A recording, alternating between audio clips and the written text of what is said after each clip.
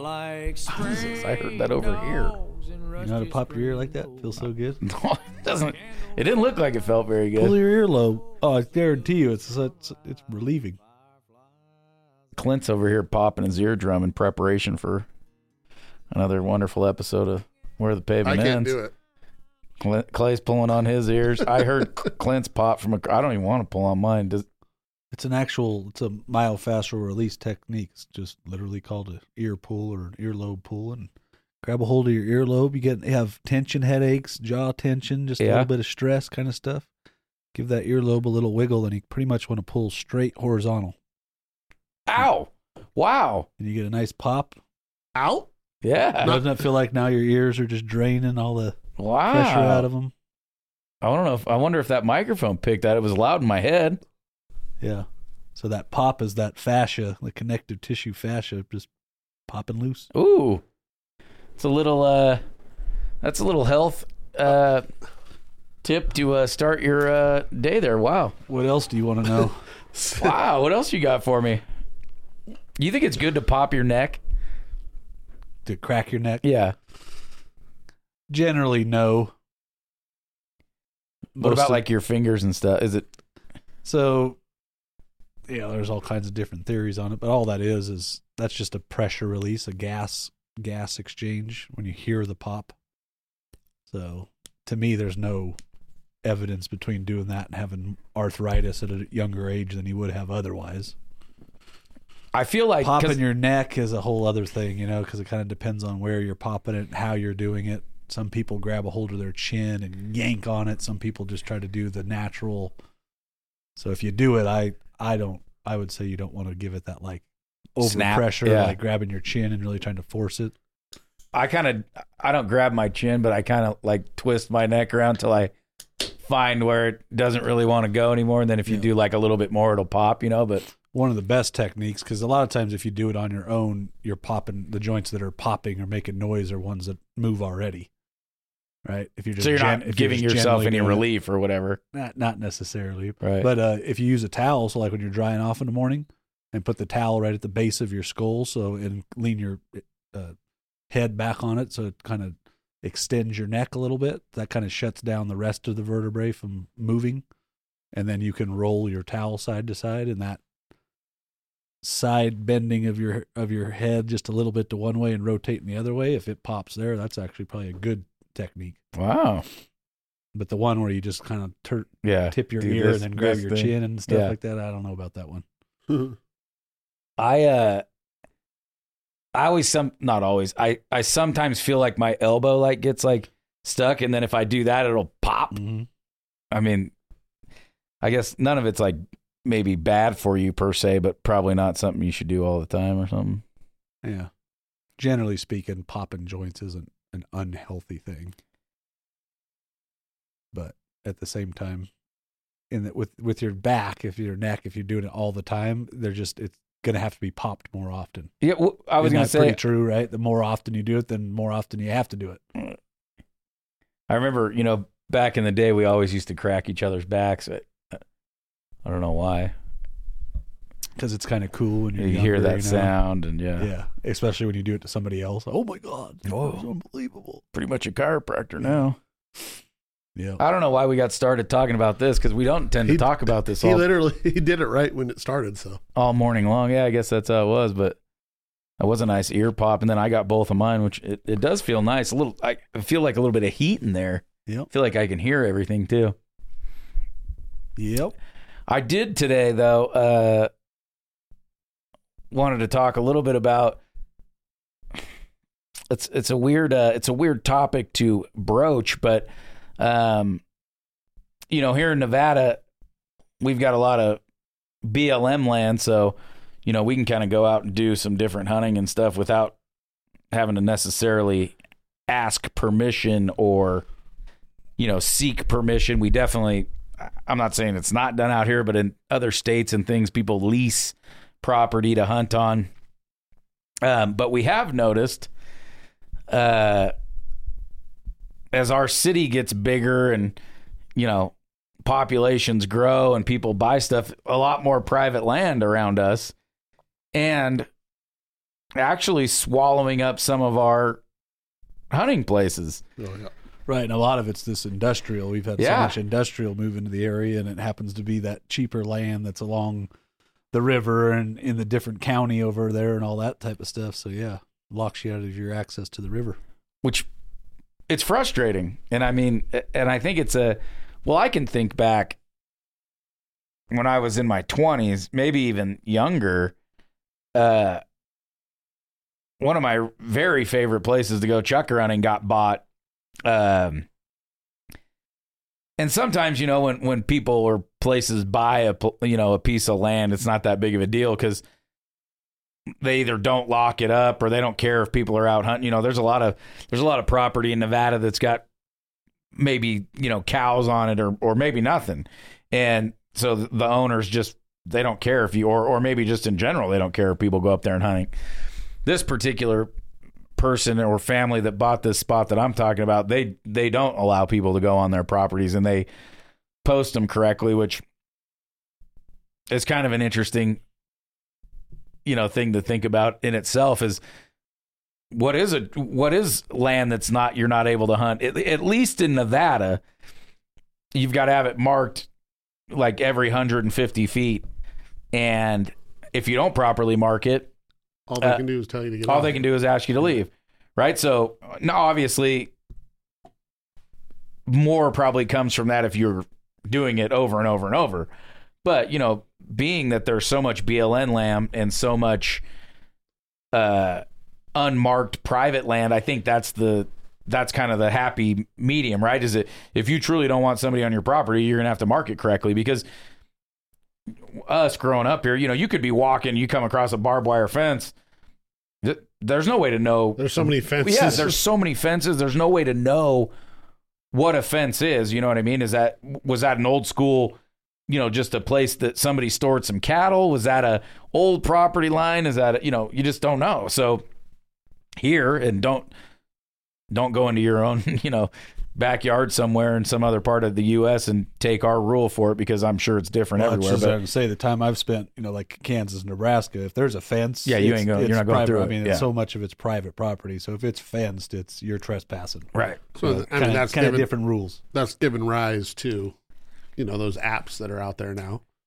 Yeah, like the one, Yeah, HuntWise, the HuntX, very there's popular, yeah. So many of them, but I mean, And that's probably important in those places, where here, not that it's not important, but like we just said, if it's not marked, it doesn't really matter, because you can go on to it. You know what I mean? sometimes you forget, because it's not work. You don't have service out there, Right. So you can't get on. So you forget to download the pre-maps to find it, see if it is private or not. So what do you do if it's not marked and you have no other way? And if it's private property and there's no livable structure, right? There's not somebody living you on go for it, right? We all just basically grew up with, leave the fence the way it was, Yeah. right? Just make sure you close the gate And behind kind of you. common sense, right? You Like you just said it. If it's locked, if you come to a gate and it's locked, you probably also shouldn't jump the fence. You know what I mean? Are you okay if you do? Maybe. But, it's obviously probably not. If it's not marked but the gate's locked, don't go in there.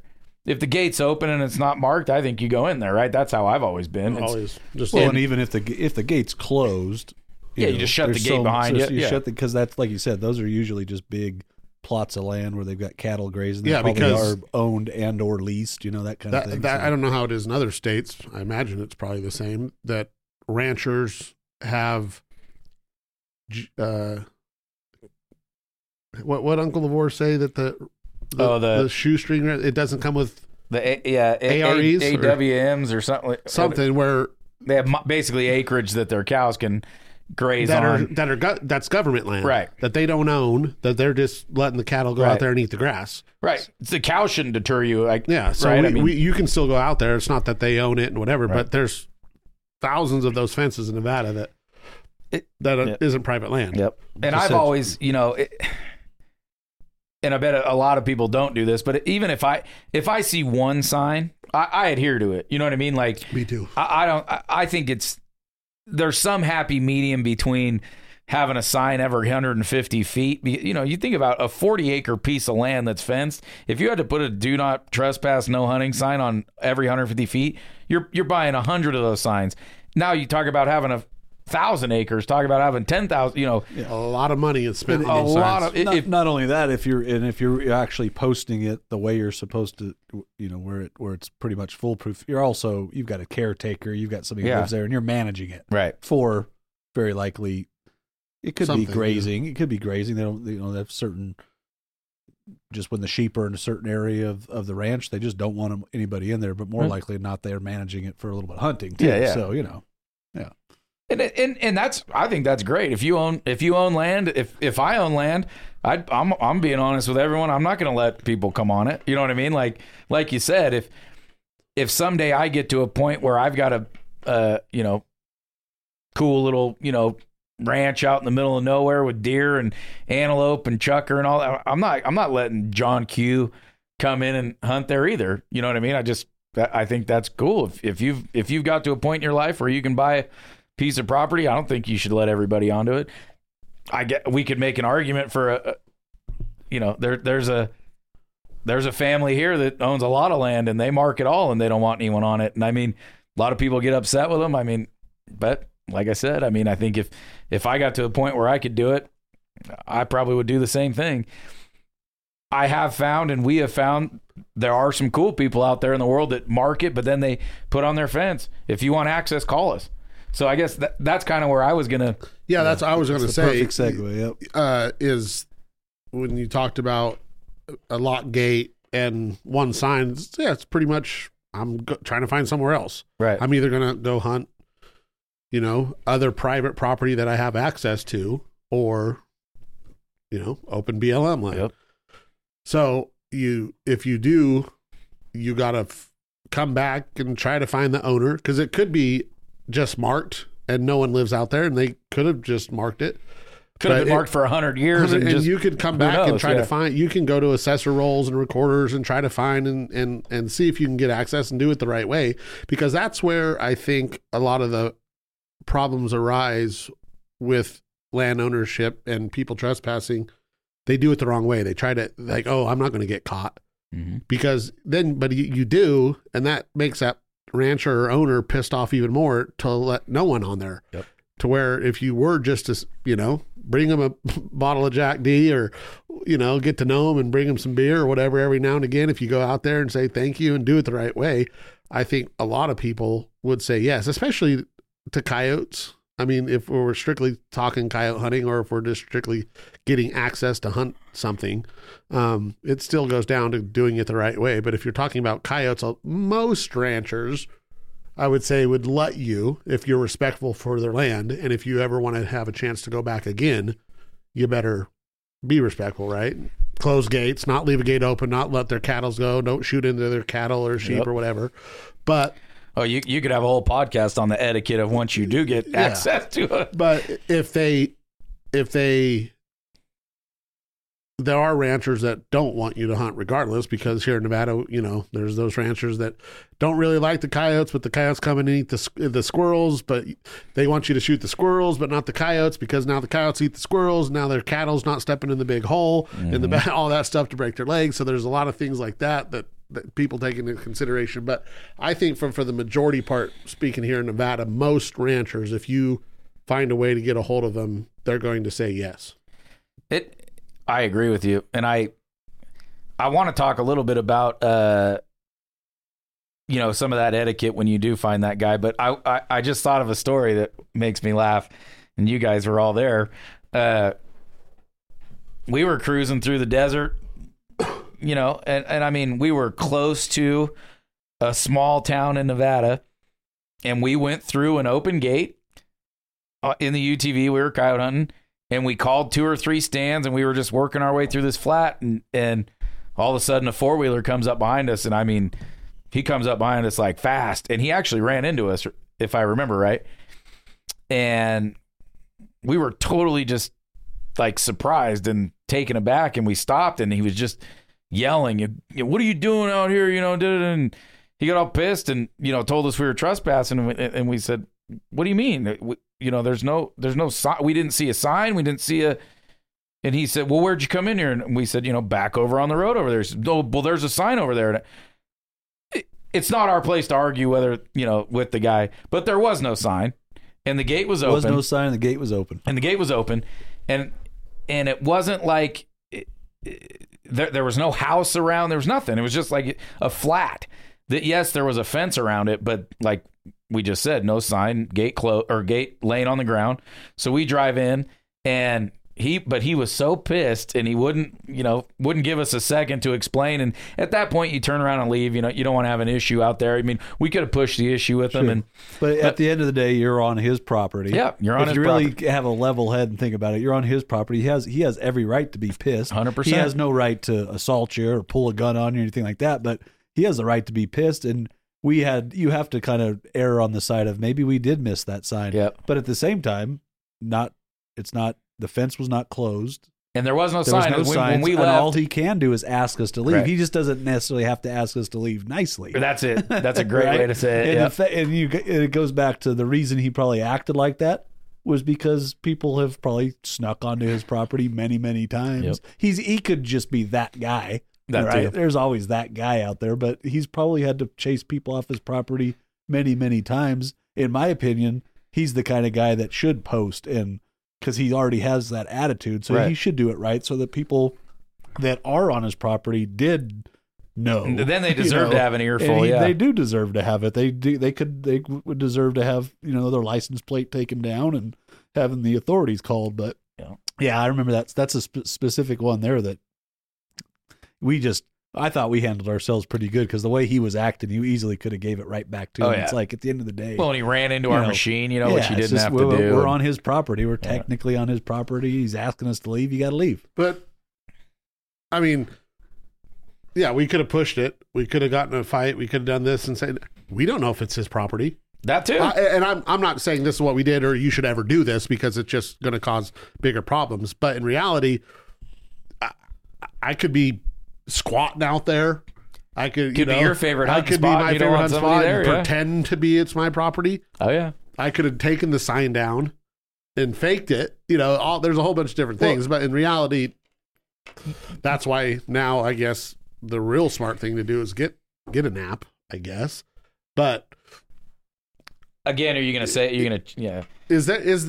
you always hear ignorance is not or ignorance isn't a excuse for the law or something. some saying like that. I didn't know it was your property, or I didn't. Well, you if you're out here taking the,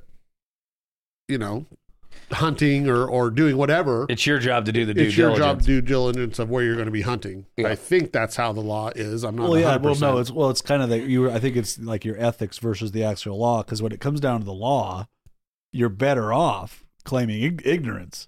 Because you're not liable if you're saying, "Oh yeah, I knew that." Well, especially legally, in that trespassing kind of a right. scenario. So you're better off in a legal standpoint is claim ignorance. Ignorance is which we're not giving you legal advice, but but as far as your ethics of being on a guy's property and stuff, that's a different deal. If I can think of a spot out in Elko where there's a mine, and it's a working mine. And obviously, if you look over, you see the mining trucks and you see all that stuff. Mm-hmm. And it's like, that doesn't need to be posted to know that you shouldn't be there. You know what I mean? Like, that's like, you're going to go on to, if you see a house and there's smoke coming out of the chimney and the lights are on, you're going to shoot a deer in their front yard and go, oh, it wasn't posted. Yeah. No, I mean, you got to use common sense. You got to use a lot of common sense. But I think, what we're saying is, number one, if it's not properly marked and posted and you're in the middle of nowhere, technically here in Nevada, you're not going to jail. You're not nothing's going to happen to you. Now, if you do it over and over and over again, you're going to get in trouble. But if for some reason you're out there and you've crossed a fence and a game warden sees you, and he happens to know this is Joey Bob's property and you shouldn't be on it, you kind of, it's not marked.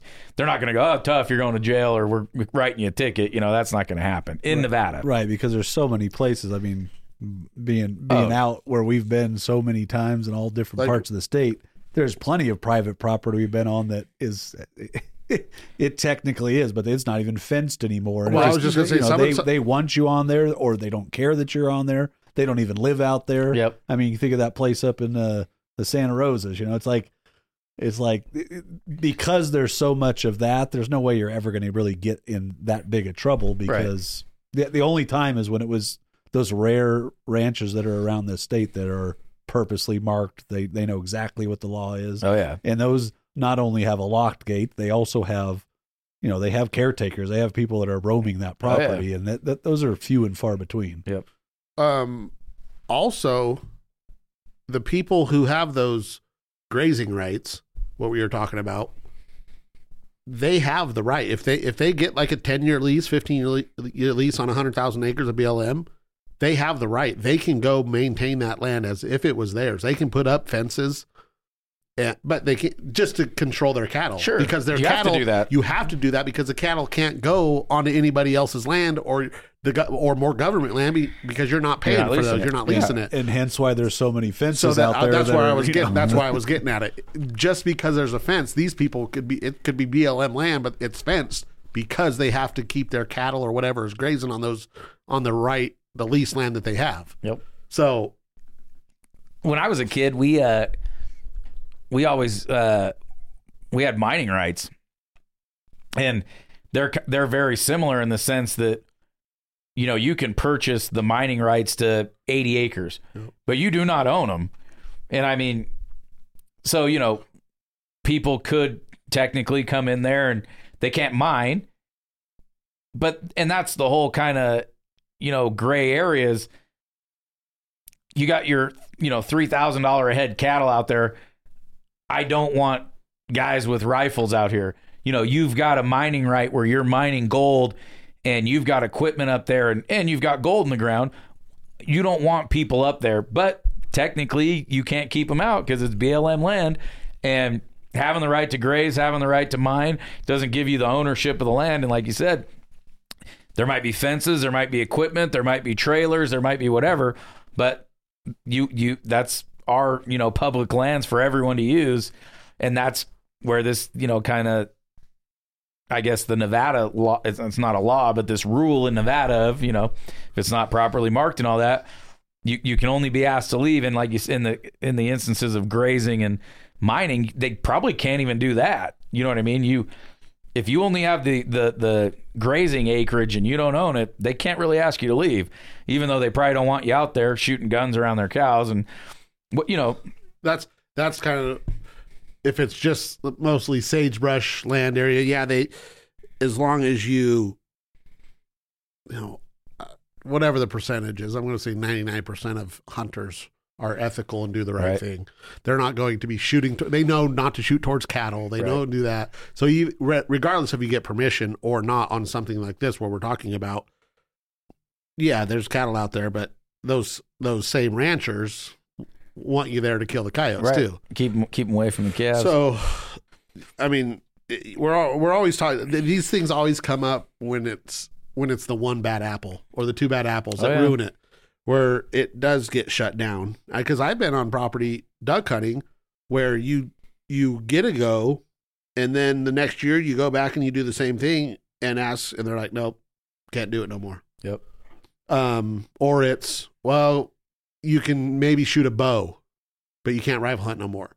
Or it's, a lot of times we've seen it waterfowl hunting where they gave permission to somebody and they drove in on a very wet, muddy field with their truck and trailer and ruined everything instead of walking their stuff in.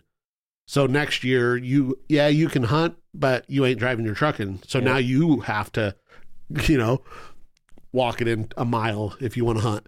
So we're always talking about these things when it's the bad apple. Yep. We hunted a place and my brother actually had a bow tag, and he went and knocked on the rancher's door, and the guy right away was nope, don't let anyone hunt out here.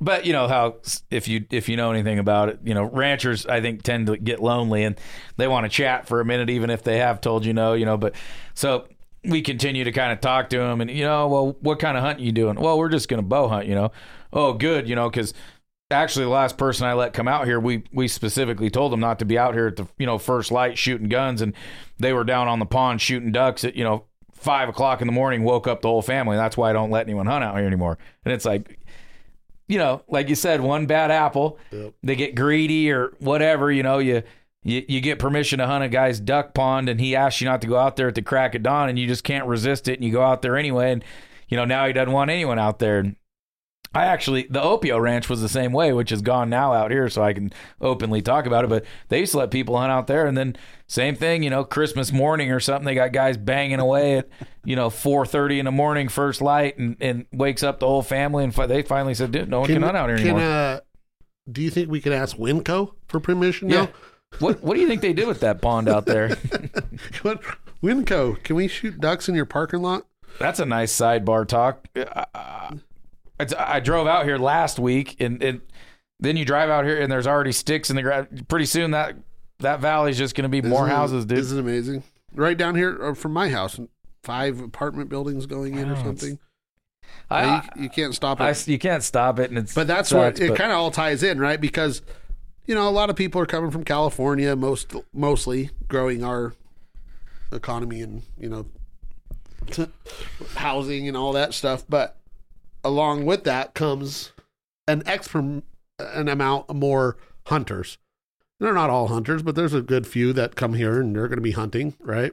Or might never have hunted, and now that they have the right to own a gun freely and not register each and every all round, that stuff, now they are going to shoot and hunt and go out on private land or go out and hunt and ask.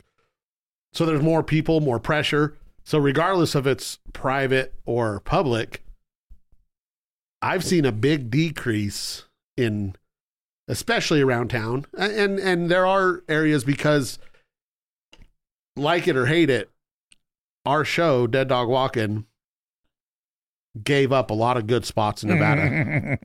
A lot of people, we talked about it freely where we were, and bad part on us or whatever, but we were free on our tactics and where we were and how-tos and stuff like that.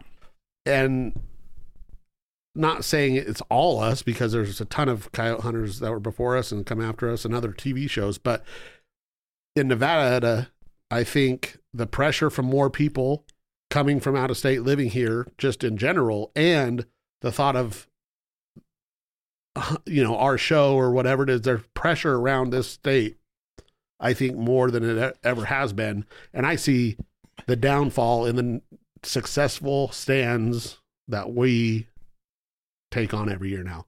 Where we used to say, honey hole, and we would kill 8 out of 10. It's now 4 out of 10. Well, yeah, when it comes to coyote hunting, let's just say it. 15 years ago, what's the percentage increase in your mind of people who are out there actually doing it? And maybe not die hard, like a duck hunter, got their decoys and their waders and just, and a dog and committed to everything to it, but do it on a semi-regular to regular basis. It's exponentially growing. It's exponentially. And you're talking to people that, which is good. Growing a sport, especially in hunting, is a good thing. I'm not saying I don't want more hunters in the space. That's we need more hunters. But makes it tough. It's frustrating that we were part of this now new problem, creating that. And I'm not talking crap about certain coyote hunters, but as you learn and as you are getting it and you are a new hunter or whatever, what do? You most likely you're just going to get a call and go out there and hit maybe a dying rabbit. It's not really, they're not professionals. And so every stand is getting hit with a dying rabbit. So you go in there the next day and hit the dying rabbit and nothing reacts. So you got to change up your game. So I think just everything in general is more pressure. What do you think? I couldn't agree more. And I think of a memory that we have from Wyoming when we were invited up there to, kind of sit in on a contest, and we went out. We didn't contest call. We just went out with the gentleman, and it's just, I remember we turned the call on one stand and the coyotes ran the other way. I mean, that's pressure. That's coyotes that they knew the drill. They'd been called before, and probably, within a month had been called before. And it was just like the driest hunting we'd ever seen. And it's because the whole area had just been hammered, and we see it, even in, smaller towns and communities around Nevada where there's not as much to do, right? It's like you just don't have that, abundance of things to do with your free time. So it's like you can imagine these younger guys and probably all around guys, they're out coyote hunting. It's like, especially for coyote hunting, because you can do it. You can do it year round, and no license. No, there's no. It's not really a regulated thing. So it's the one. If you're looking to do something that's pretty much wide open, it's coyote hunting versus any of the other stuff. You got to draw a tag, or it's got to be in season, and so if you're a chucker hunter, very likely you got to get a dog. There's just all those other parameters. Whereas coyote hunting is the perfect introductory style of hunting that's out there. Yep, and it's I mean, who knows? But you brought up that Wyoming thing, which kind of makes me think of where I spent some time in school and stuff. Is that kind of Midwest, not near the open BLM, government owned public land like Nevada is. So the dynamic of what we're talking about as far as specifically coyote hunting and how the population growth has changed so many dynamics of how successful we are. It's even going to happen more rapidly. Like it happened to us over the course of a decade, right? Oh yeah. Well, the one you just specifically talked about in Wyoming, because a lot of that is private land that guys are getting permission on, potentially even leasing the hunting rights on certain ranches and stuff. Those are the only places they can go. And that one you're saying specifically, I mean, that guy had, every time he went coyote hunting, at least probably 70% of the time, he called that ranch, right? So I bet you that window of not just population growth coming in, but when you're dealing with other states that have so much private land that you're going to only have so much access to, I mean, what's happened to us over the course of the decade, that's going to happen in a couple of years out in that country. And there's always I think about it like duck hunting out at, Stillwater.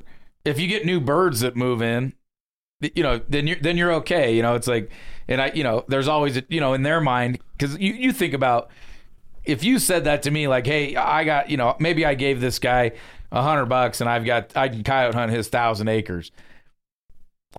You're going to call that once a week? Like, sure, there's a chance a new coyote moved in, or you get one from down the way that hears it and comes. But as someone that's coyote hunted a bunch, you're not going to do that. But they do that. Like you said, sure. If that's your choice, if you got enough money to have, 2 or 3 ranches that you've leased in a area, and that's your, Saturday you're going coyote hunting, of course you're going to go to those ranches, but like you said, you're going to burn them out, dude. And I don't know, I think we say it somewhat half-heartedly, but in all honesty, a lot of the places around here, they're burned out as far as calling goes, and you said it's partially our fault. We got no one to blame for it. It just makes it harder on us, right? We have to go get new stands, and you got to go further out, and you got to get further away, and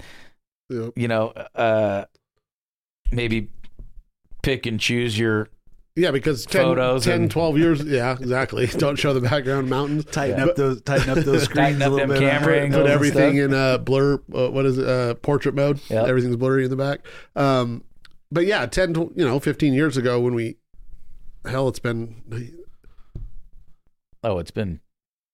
I'm trying to think when we did Devil Dogs with Fred Zink when we were filming. At least 15 years ago. 16 years ago when we started filming. Anyway,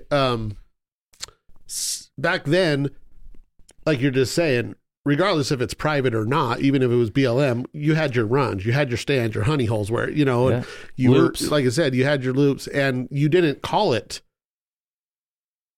but twice a year, and you kept them fresh. Year after year, they produced. But now there's so many more people doing it for whatever reason, people moving in, new people to the sport, our fault, other TV shows' fault, whatever it is. now those same spots, how many times over the past couple of years have we gone to some of our premier spots and there's tire tracks and footprints exactly where you would get off and stop and call. And so Just happened to us the other day. you don't know if that was last week, 2 weeks, a month ago, because like I said, we're hunting one spot once or twice a year. Well, that that spot could have been hit by 5 different people between those 2 times. And 6 different times, the day before, the week before. So it's very frustrating when you come across that, but you can't get mad. Just like with You go to your favorite duck hunting spot and there's shells on the ground. I mean, yeah, you can't, just like you were saying, if you got made it in life and you were able to buy some property, you wouldn't let anybody on it. You can't get mad because they're doing the same thing we're doing. So we got to find better stands and maybe get some private property. Yep. Or, I mean, we have some private property that no one has access to. Right. That's no doubt. But again, we only hunt that once, twice a year to keep it good. Yep. So I don't know. Do we take up chugger hunting for a while? Do we take up fishing for a while to lessen, to do our part? If my back was better, I'd be bowling. That's a nice winter sport. What bowling? It's pickleball. It's all pickleball these days. It's hot. It's the biggest, fastest I ain't growing playing sport. Can't drink beer and pickleball. That could be a new game. Pickle. Kind of like the frisbee game. Oh yeah, where you hold frizz beer. beer. Whatever they're called. Less politically correct way of saying it. I've heard it called Polish horseshoes. That's racist. But you're holding your beer in your hand, kind of stuff. Remember we played it We up. could have a Polish It's a great, pickleball. it's such game. a great game. It hurts your hand after a while though, but yeah, that's a great game. What just briefly, I always think it's funny, and you brought it up. If you get some permission, you got. I even know people that travel around with it, man. You got go bottle of Jack Daniels in the truck. We had a great spot here that the dude liked Guinness beer. So every time we'd go, we'd bring him a 12-pack of Guinness beer. And the guy that I told the story about earlier, that he ultimately let my brother hunt on his ranch, Natural Light, which was great because that stuff was like $11 for a 30-pack. So every time we'd go hunting out there, we'd drop a case of Natural Light on the porch or whatever. But Yummy. You gotta do that. You know what I mean? I've been squirrel hunting where the ranchers leave ammo on the porch because they want you out there doing it. And you touched on it. We've got some property where the owner loves to have us out there and cooks us dinner, and we stay in the house. And it's like a little trip. It's like you're not out there just doing business. Coyote vacation. Yeah, a little vacation. But Introduced us to a Tom and Jerry. yeah, exactly. I may have had one of those last night. Or but I guess what I was going to say is, if you are in the habit of asking permission and getting permission, or you got to throw the guy a bone, don't you? I mean, no one here is going to disagree with that. And it is if you are out on that mission to find a place, it's good to have that bottle of Jack Daniels in your truck, or a Jack Links or something, anything. I mean, I bet you. Well, Lavore probably let you do it anyway, but if you rolled up to Lavore's house and had a bottle of Early Times in the truck and wanted to gain access, and he might not let you, but he will let a kid. He would let a kid. You want to come shoot a deer? Yeah. And you should give him a bottle of E&T for that too. 99% of the time, he'll let a kid shoot a deer for sure. So what's the? I mean, we didn't really have a point of this podcast. I guess it was just more. We're brainstorming on how to make our. Well, and I know what you're getting at, but what I think you're getting at is. What's the final say? I guess have the confidence and have the politeness to you to if you were on the fence, literally on the fence, if it's maybe trespassing, maybe not trespassing, get an app or get a map or make some phone calls and get a hold of whoever owns that property or whoever's leasing that property. It never hurts to ask. Why you would just feel so much better and safer out there. And the worst thing they could do is tell you no. You remember this story just hit my head. I won't say where we were, but a small town in Nevada, and there was a good looking coyote stand, and we ended up driving around. There was actually a ranch house on it, and the lady was in her yard, and we pulled right in and said, "Hey, do you own this field right here?" And she said, "Yeah." We said, "Can we go call coyotes off of that?"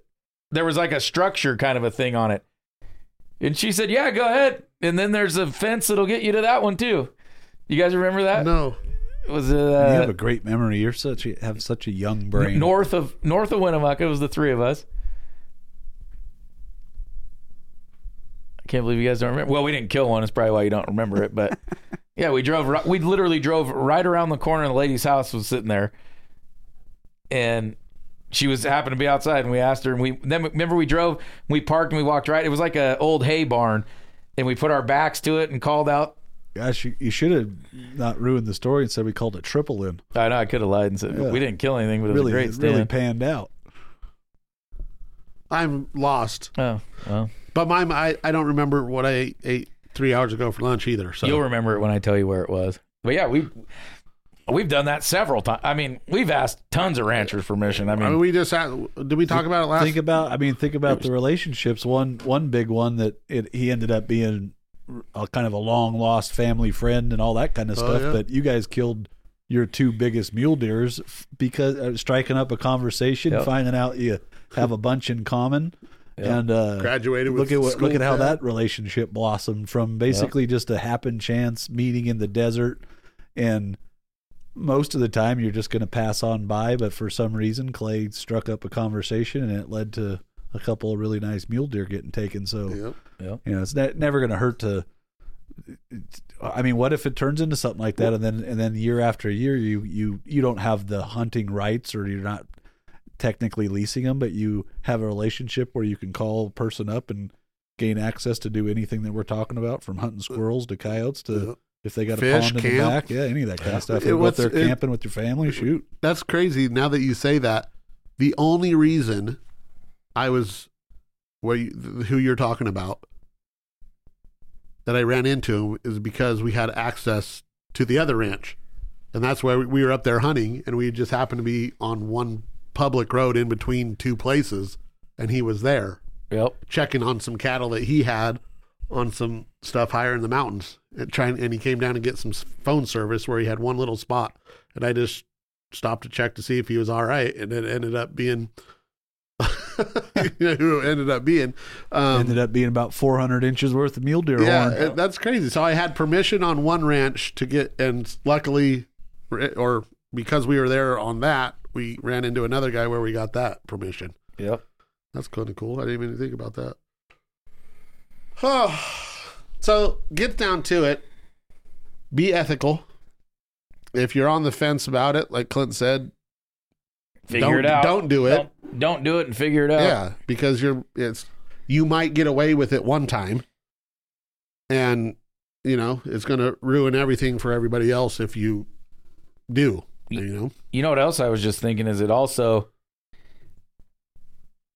it's important to maintain your social skills and things that are being lost in the younger generation now.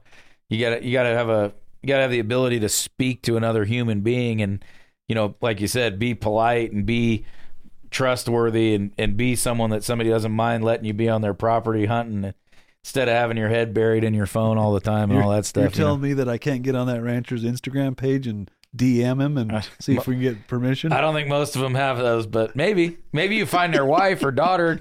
Probably be better than all of us, but I don't know. That was just our thought for the day, since we're kind of finding some new places to hunt in Nevada and working on some different things. And we've had the conversation, and we've been deer hunting a bunch this year, and you run into those fences, and we were with some people that had questions about private property and not private property, and what's marked and what's not marked, and when you see one that's truly marked, how much different it looks than the ones that aren't. And so again, we're only talking about Nevada, so do your own homework wherever you're from. And yeah, I mean, we asked the permission. We kind of talked about it a little bit last week about asking permission. We used to have permission. That property got sold, And that's what we did last weekend was go find more permission to get access to that hunting again. So yeah, we have been talking about doing less coyote hunting a little bit because of the pressure and doing some other stuff.